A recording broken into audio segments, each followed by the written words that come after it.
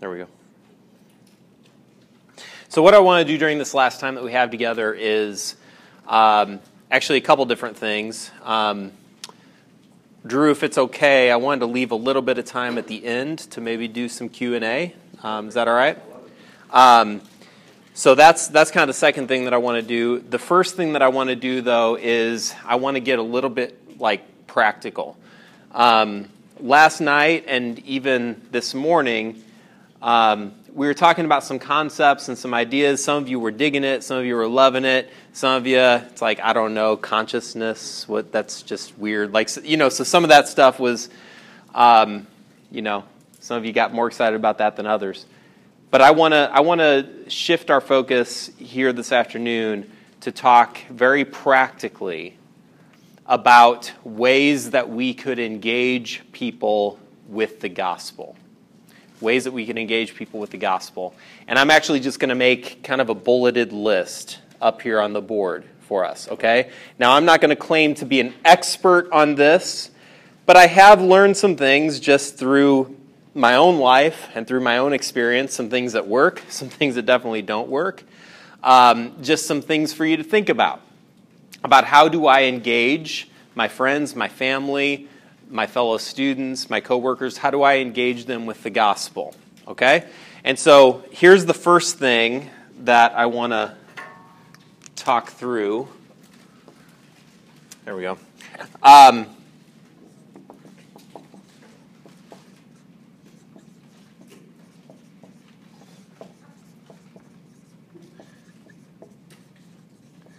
The first piece of advice that I would give you is, remember what I said this morning about apologetics, defending the gospel. It is always contextual, right? It's based on maybe not the arguments that you want to make, but the questions that a skeptic is wondering about. So it's contextual in that way.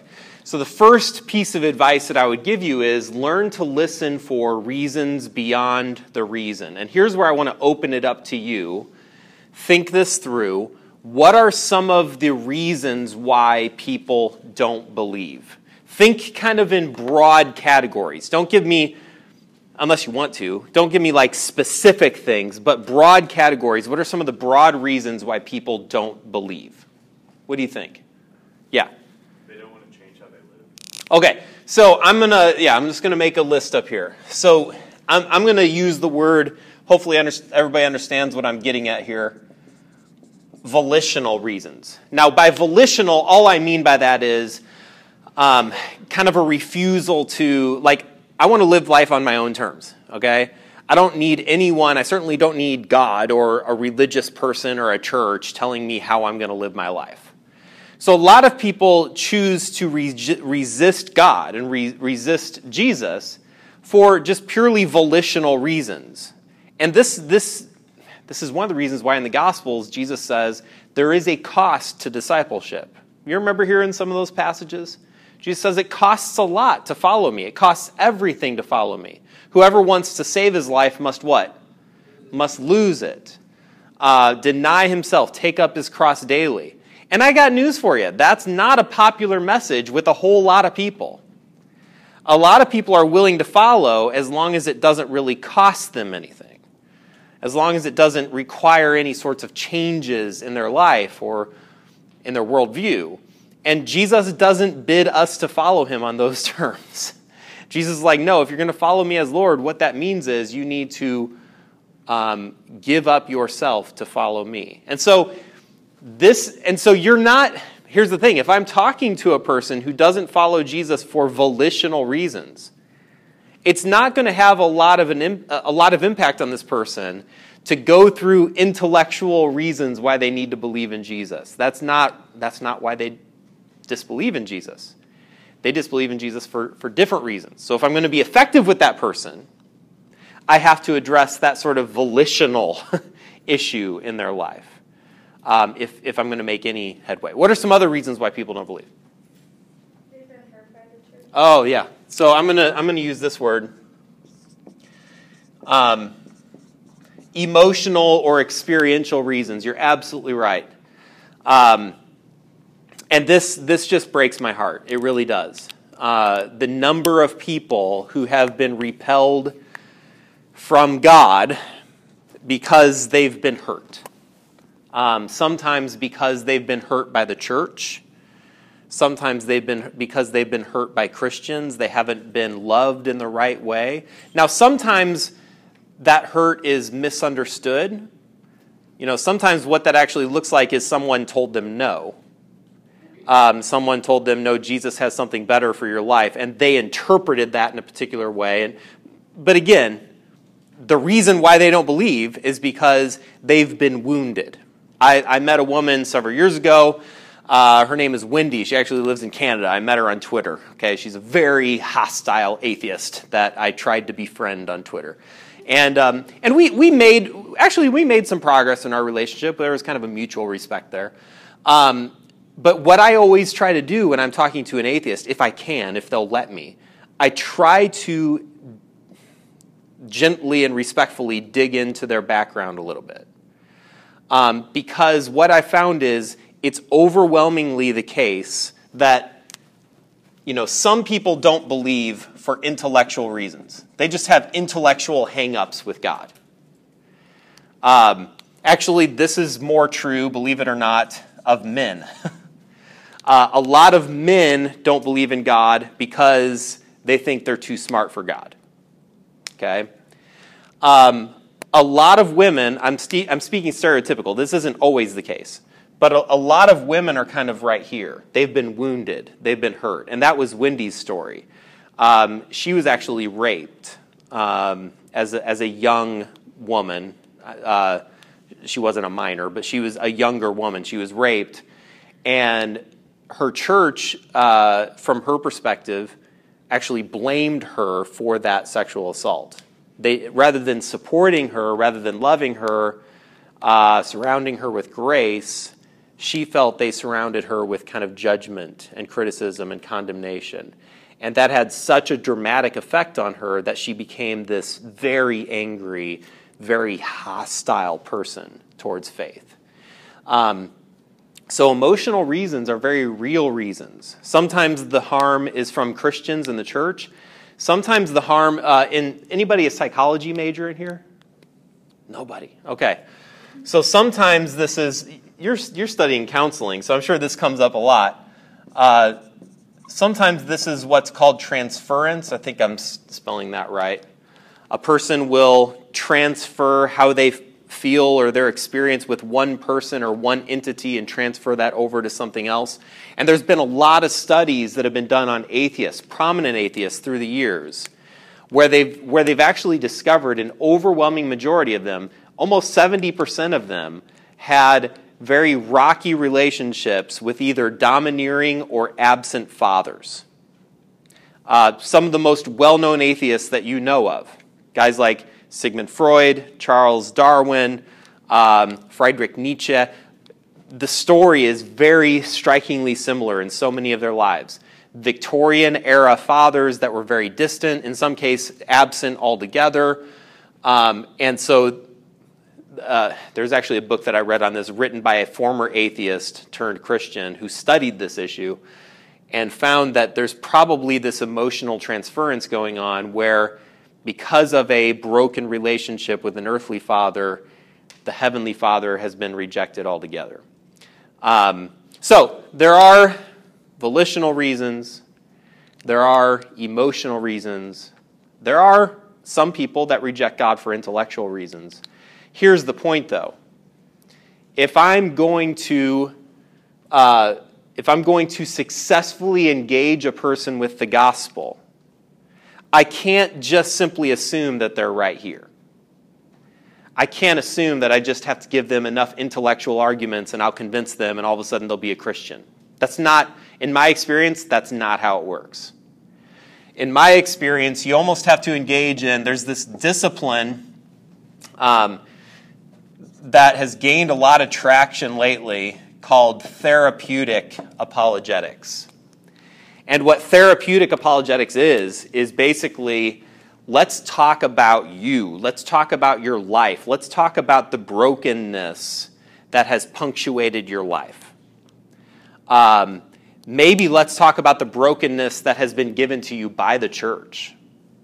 Let's put it all on the table, and let's deal with this brokenness. And once we've dealt with the brokenness, then we could address more intellectual issues. But a person is never going to listen to you right here unless you've dealt with some of these other issues up here. Does that make sense? I'm going to return back to this idea here in a second with one of my other points. So that's the first thing. Learn to listen for the reasons beyond the reason. And this could be something as basic as just asking a person, tell me your story. I mean, I'm happy to share my testimony with you, but can you share your testimony with me? Kind of your counter testimony. Like, how did you arrive where you're at? Do you have a history in the faith? Do you not have a history in the faith? What are the big issues for you? What are the big issues that are a hindrance for you following Jesus? If we were to be a little bit more granular, these are big categories. What are some of the issues that keep people away from belief? Yeah. Sexual ethics. Yeah, sexual ethics is a big one. And it's not just LGBTQ. It's not. That's a big part of it. But it's more broad than that. It's more along the lines of, why does the church care so much who I have sex with? Why do I have to be married in order to have sex with someone? That doesn't make any sense. That's backward.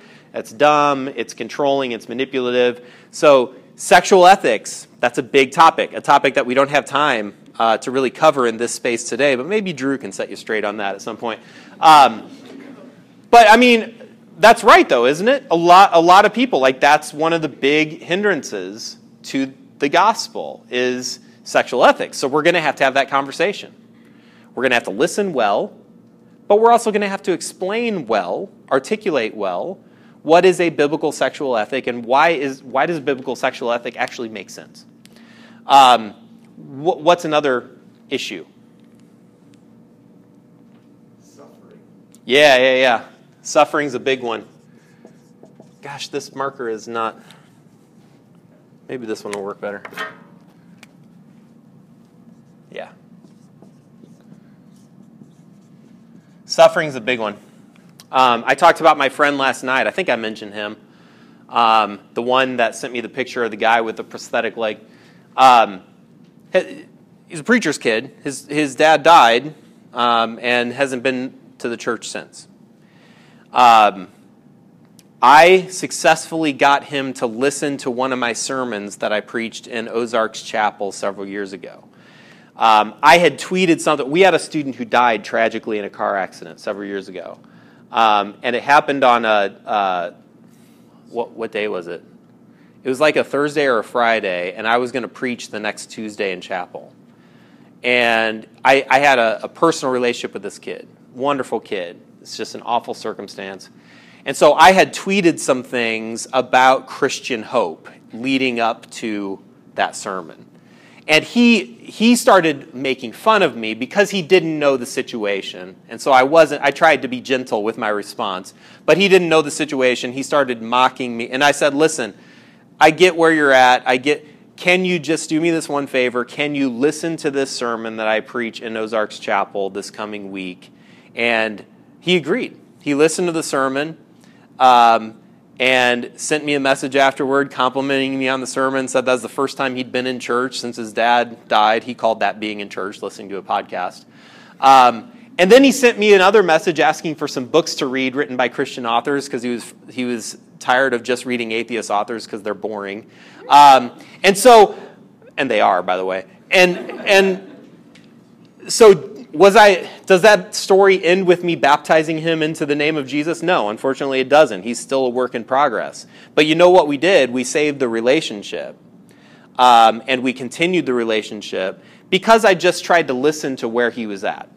And I tried to acknowledge his suffering and at the same time, explain to him how the Christian story actually deals with the issue of suffering. It doesn't run away from it. It actually deals with it. I would say another issue, unfortunately, is politics.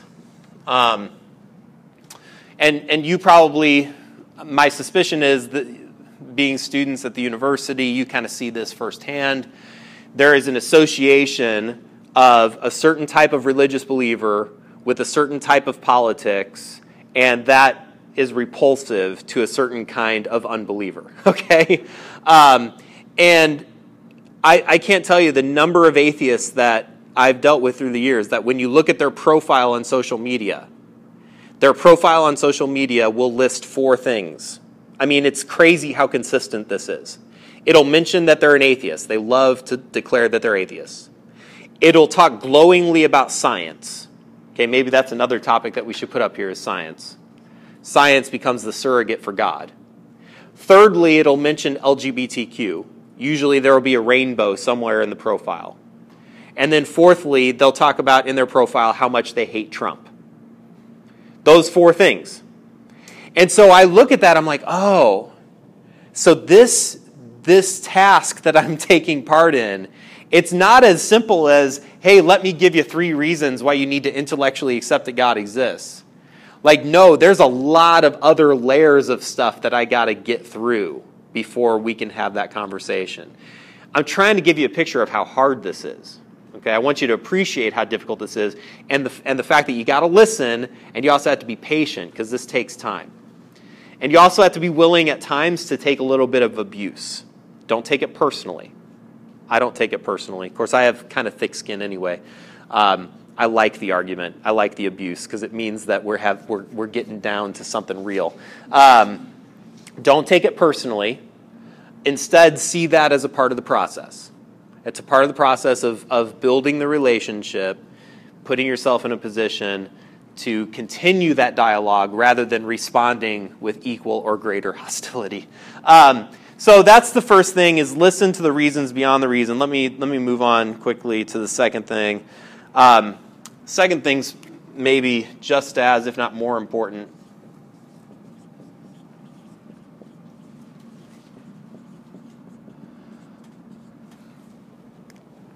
Doing apologetics is not just about giving answers. Matter of fact, I would say it's secondarily about giving answers. Good apologetics is really about asking good questions. It's how Jesus practiced apologetics, actually. When Jesus was challenged on this question of who is my neighbor, how did Jesus respond? Jesus responded by telling a story.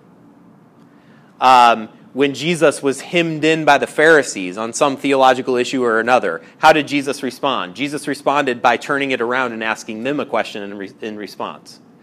Asking good questions is a brilliant approach to engaging people with the gospel.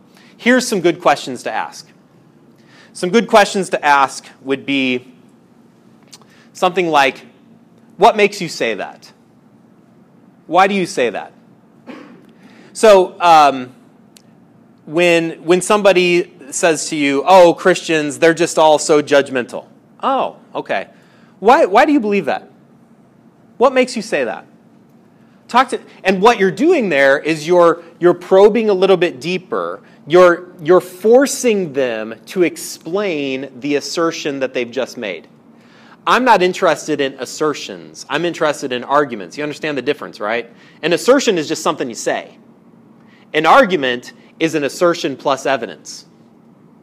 And so I want the skeptic to actually give an argument. I don't want them to make an assertion. Anybody can make an assertion. I want them to give an argument. What makes you say that? What in your experience tells you that that's true? Explain it to me. So it's kind of a roundabout way of turning the tables a little bit. I don't always have to be on the defense. I could actually encourage them to give their reasons, to give their arguments for the position that they have. Or here's another one that I hear all the time. Christians, religious people, they just believe anything on blind faith. Really?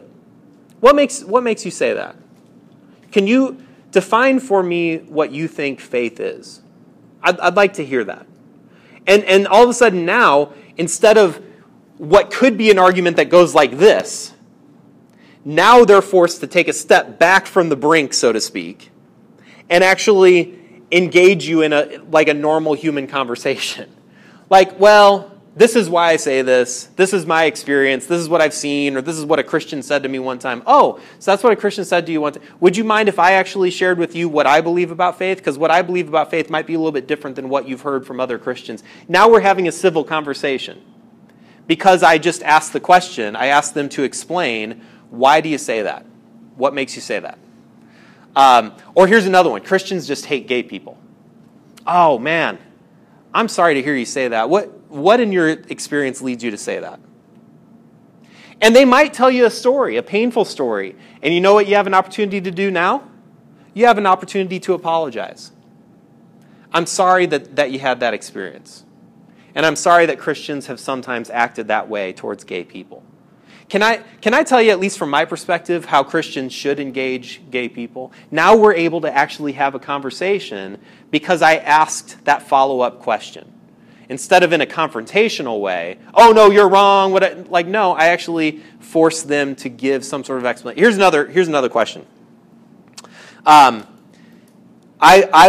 love asking this question, especially of atheists. It drives them crazy. Can you please tell me what you believe? I'm curious. Pretend I'm a seeker and I'm seeking atheism. Make your case to me. Tell me what you believe. Because I don't think in any conversation one side should always be on the offensive and the other side should always be on the defensive. I think if you're going to attack my faith, you have some sort of moral obligation to explain to me what it is exactly that you believe. And it's just a nice conversation. It's a nice conversation. I'm curious, because not every atheist believes the same things. Just like not every Christian believes exactly the same things. Tell me from your perspective, what do you believe about morality? What do you believe about right or wrong? What do you believe about a meaningful life? What does that look like? Or tell me why you don't believe in God. You ask me to tell you why I believe in God. I'm curious, because most people believe in God. You're kind of the oddball here in this conversation. You tell me why you don't believe in God. Give me your reasons. So I like to ask that question. Here's another question that I like. What do you think I'm going to say? Oh, I love this question. Here's why I love this question. If you wield this question properly, you can get a skeptic to have an entire conversation just with themselves. So a person will ask me, let's just keep it simple. Why do you believe that Jesus rose from the dead? What do you think I'm going to say to that? And then they'll give all these arguments that they hear Christians have made. Oh, that's interesting. So what do you think the flaws in those arguments are? So they'll give what they think the flaws in those arguments are. Do you think that there might be, of any of those things that you said, do you think that any of those might actually be a decent argument, or are they all equally bad arguments? What I'm doing is I'm actually engaging in a dialogue, not asserting anything.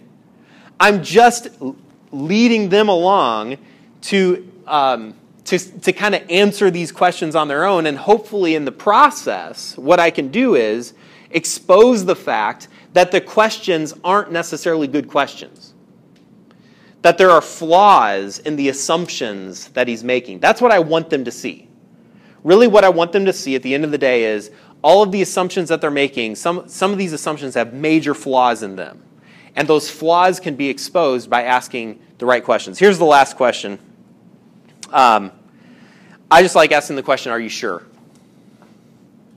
How sure are you? Because this question has been asked of me by atheists. How sure are you that Jesus is the Lord? How sure are you that he's not?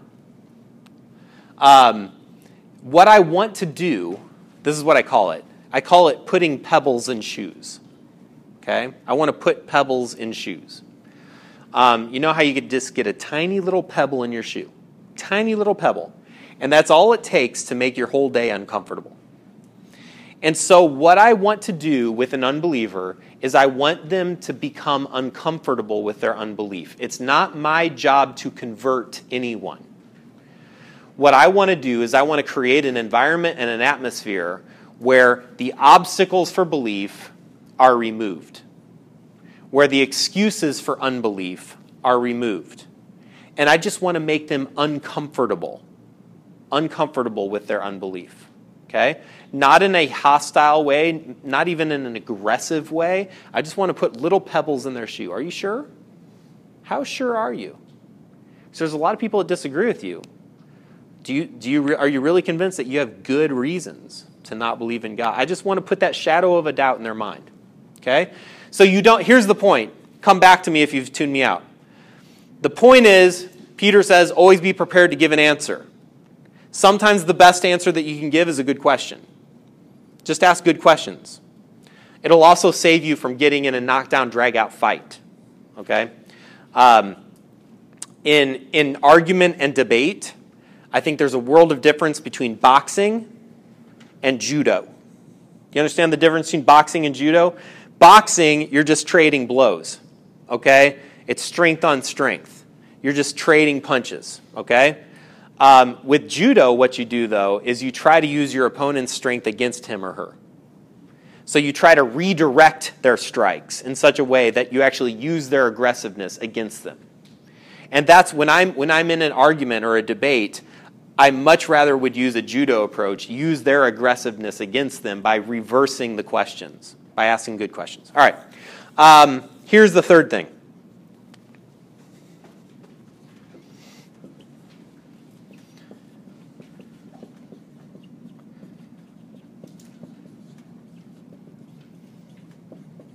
Agree until you have to disagree. Agree until you have to disagree. You don't have to argue every main point. This is a larger discussion that I like to have in my apologetics class, but what I usually do, like on the first day of class, is I draw a target up on the board. Some of you have had me at CIY. I do this at CIYs too. I draw a target up on the board, and I'll just ask my class the question, if this target represents all your beliefs are on the target, what are your bullseye beliefs? So what's at the very center of the target? These are the most important beliefs that you have. If these beliefs it's like the resurrection, right? If the resurrection changes, my entire life changes as a result. These are bullseye beliefs. Now, what skeptics usually do, though, is they usually nibble around the edges of your belief system. They'll ask you questions like about dinosaurs and garbage like that. I hate dinosaur questions, okay? I'm just going to tell you that. I'm sorry if you're interested in dinosaurs and love dinosaurs. God bless you. I just hate, where are dinosaurs in the Bible? I don't care, okay? I just don't. I don't care. I don't think that when we die, we're going to be greeted at the pearly gates by Peter with a multiple choice question, and one of the questions on the test is going to be, hey, tell me what you believe about dinosaurs. And if you answer the wrong way, a trap door opens and you go down to hell. I don't think that's how God works, okay? It's just, to me, it's just not important.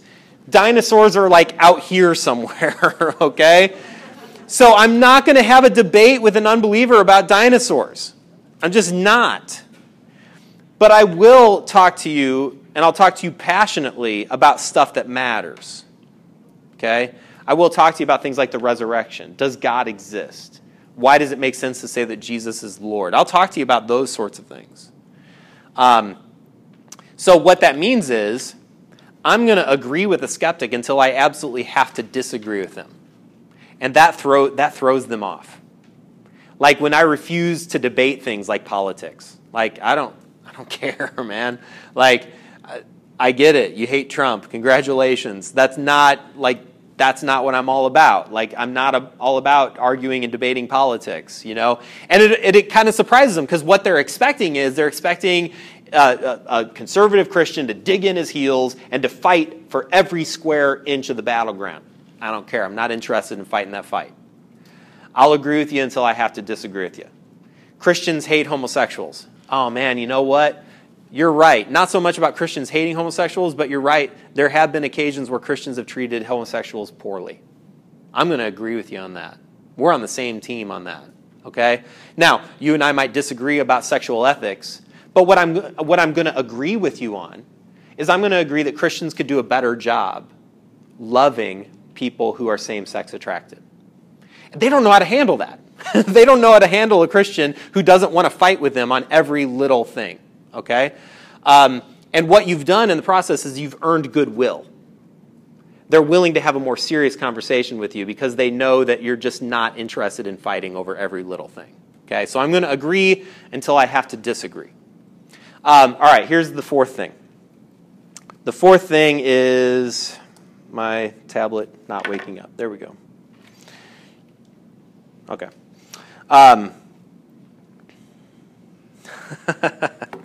Yeah.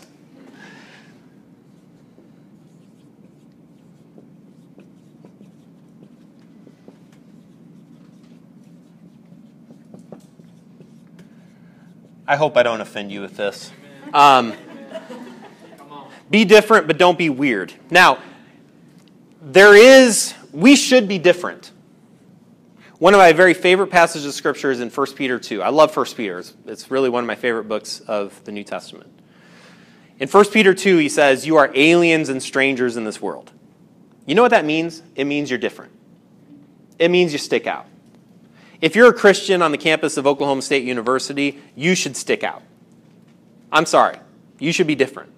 There should be something about you that people look at and say, that kid, don't know what it is, but there's something about that kid, he's just different. Okay? So we should stick out. But we shouldn't be weird. And here's what I mean by weird. Now, it's okay to be quirky, okay? It's okay to be eccentric. I'm eccentric in my own way. But what I mean here by don't be weird is we need to be able to and willing to speak the language of this culture. Okay? It doesn't mean that we have to agree with everything that this culture is saying, but we need to at least be able to speak the language. We need to be able to engage ideas in ways that they can understand. And that means that we build bridges, right? We build bridges between the gospel and the culture. That's what Christians are called to do in this world. So be different, be distinct, be holy, but don't be weird. Learn to speak the language of the world around you, not for the sake of accommodating that world, but for the sake of showing the world a better way. Here's the next point.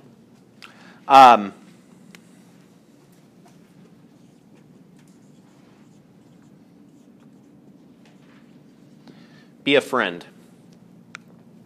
Be a friend. And some of this is going to connect back to this up here. But I love talking about this, especially to high school students, but I think it applies just as well to college students. One of the things that I always tell high school students is, if you have a friend in your high school, especially if you're living in a place like Oklahoma, okay? If you have a friend in your high school who says, you know what, I'm atheist. God's dumb. God's stupid. Guess what? That kid, she's not more intelligent than you are. It's not like she's done her research and she's discovered this truth that all Christians are just deluded and wrong. That's not what's happened at all. What's happening 9 times out of 10 is that's a person desperately seeking attention. They want to be known as the atheist. They want to be known as the person that thinks that God is dumb or whatever. They are actually looking for a fight. You shouldn't give them that fight. Instead, what they really need is to be loved. What they really need is a good friend. Okay? And you're only going to make progress with that person, reaching them with the gospel, if you endeavor to be a friend first. You don't want to be a debate partner first. You want to be a friend first. Because what they're looking for is an argument, like I said. They want Christians to yell at them. Okay? They want to be surrounded at the lunch table in the cafeteria and have people telling them how wrong they are. This isn't always the case, okay? It's not always the case, but it is often the case. And so you have an opportunity in that situation not to start an argument with them, but instead to try to be a good friend to them so that later on you can have a more appropriate conversation. Here's the next thing. I have 2 more things. Use your brain. God gave you a brain for a reason. Use it. One of my favorite passages of Scripture is in 2 Corinthians 10, where Paul tells us to take every thought captive. And basically what that means, to take every thought captive, is to refuse to passively go through life without thinking about it.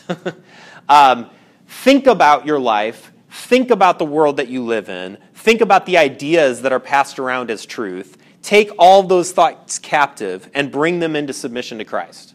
Okay? What Paul is calling you to here is he's calling you to the life of Christian thought.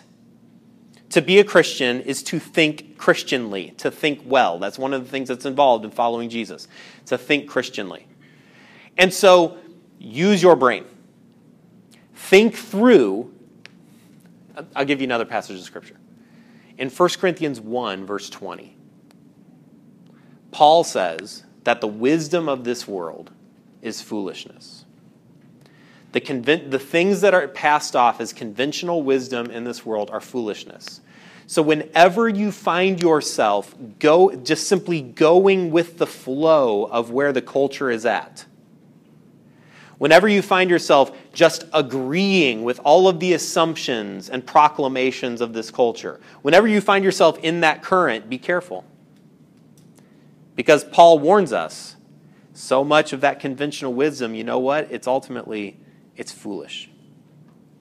It's foolish.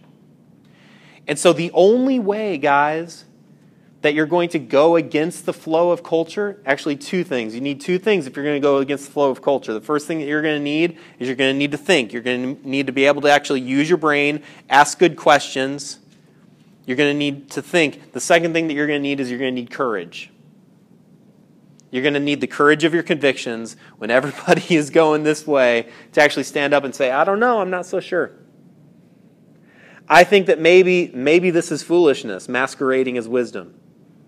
You're going to need to use your brain. You're going to need some courage. Here's the last thing.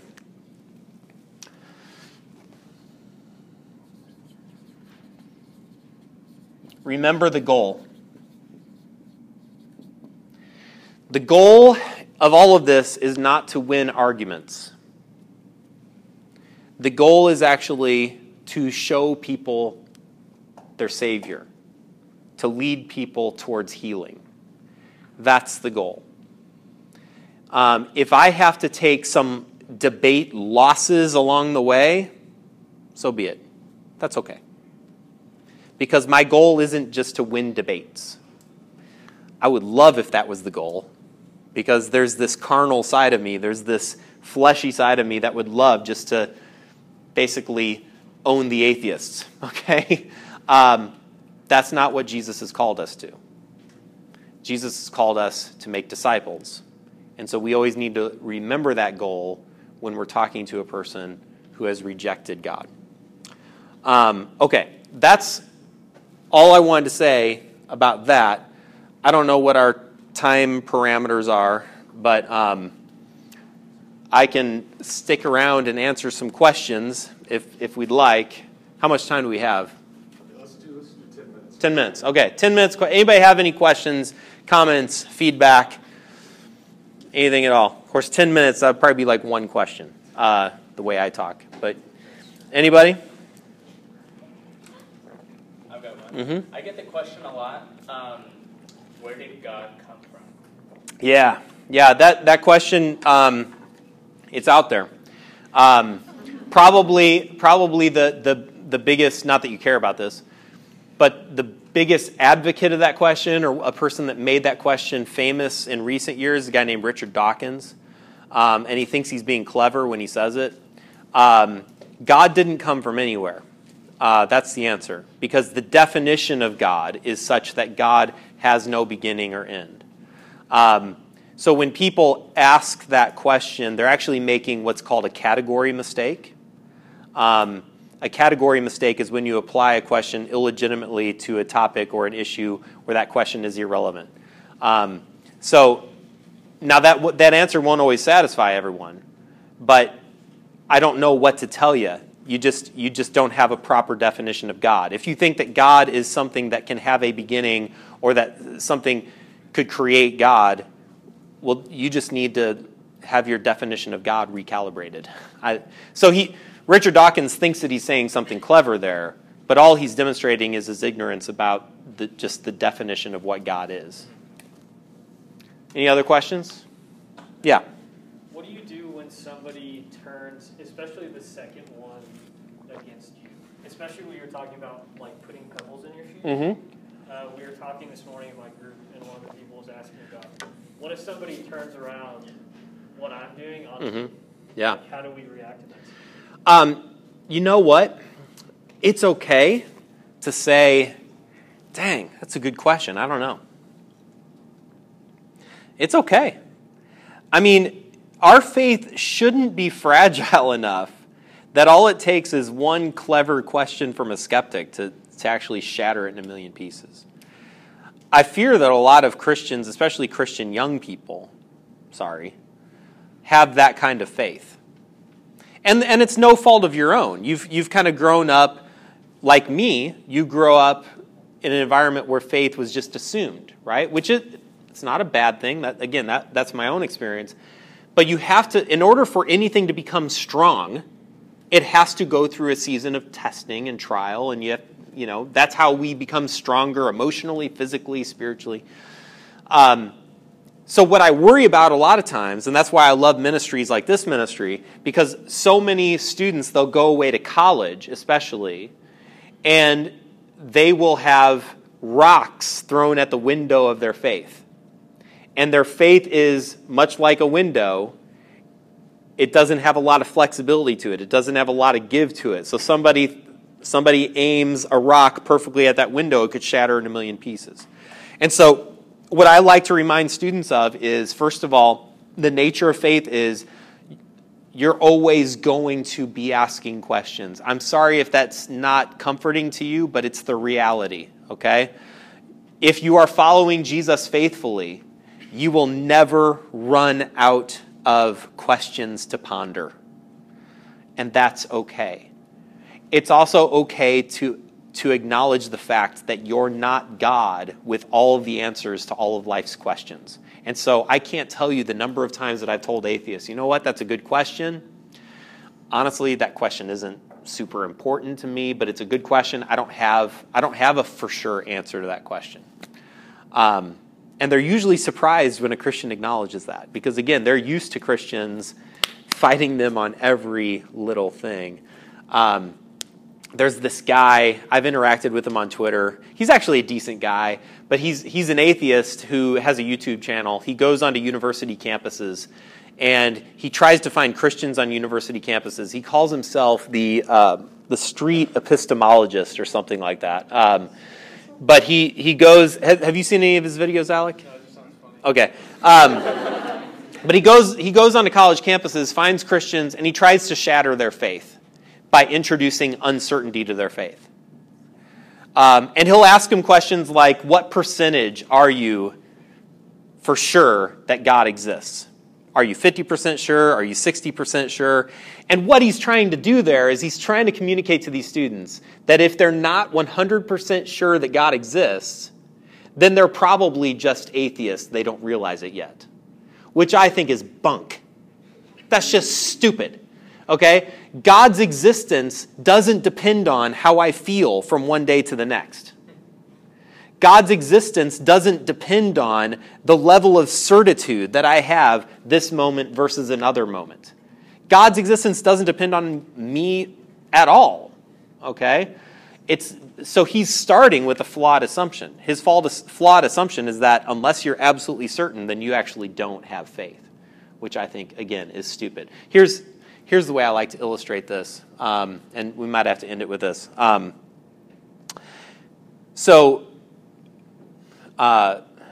will be married 20 years this summer, okay? And when I met my wife in college, and we actually met as freshmen, she didn't care for me. Sometimes as a guy, you are cursed by the company that you keep. And so she really didn't like my friends, okay? And she lumped me together with my friends. Now, she has since come to love and adore my friends, maybe even more than she adores me at times. But at the time, as freshmen, she thought we were all obnoxious because we were. So she didn't care for me at all. I wore her down, though. And by the end of our junior year, she finally agreed to go on a date with me. And so we ended up getting married right after our senior year, I guess.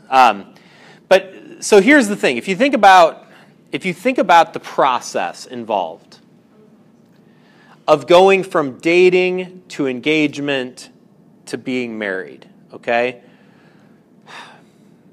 No one, at least in our culture, now there are some cultures that are an exception to this, but no one in our culture goes into marriage completely blind.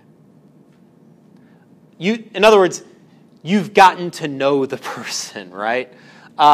Even in cultures that have arranged marriages, there's usually a period of time where you're getting to know the person.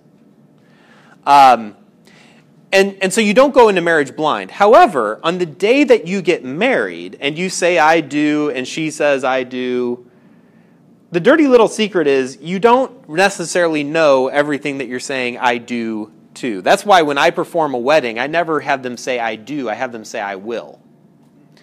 Because getting married is a process of discovery.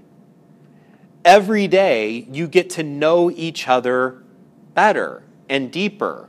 You get to know yourself. That's what a lot of people don't realize about marriage. I never learned as much about myself until after I got married. So this notion that I got to discover who I am and then I'll get married, that's bunk too. Because you actually discover much more about yourself within the context of that marriage, at least I have. And so every day from the moment that you get married, it's a process of discovery. You learn more about this person as you go through the twists and turns of life. Now, what in the world does this have to do with faith? Actually, quite a bit. Do you know anybody, I'm sure you do you know anybody who has said something along these lines? I'll get married eventually, but there's several things that have to happen first. First of all, I have to get my own life, my own career, my own house. I have all these checklists that I have to accomplish myself before I'll get married. You know anybody like that? Or they'll say something like this: I'll get married to this person, but only once I really get to know this person really well will we get married. How many of those people actually end up getting married? A shockingly low number, right? Because you're never going to feel like you're completely ready yet.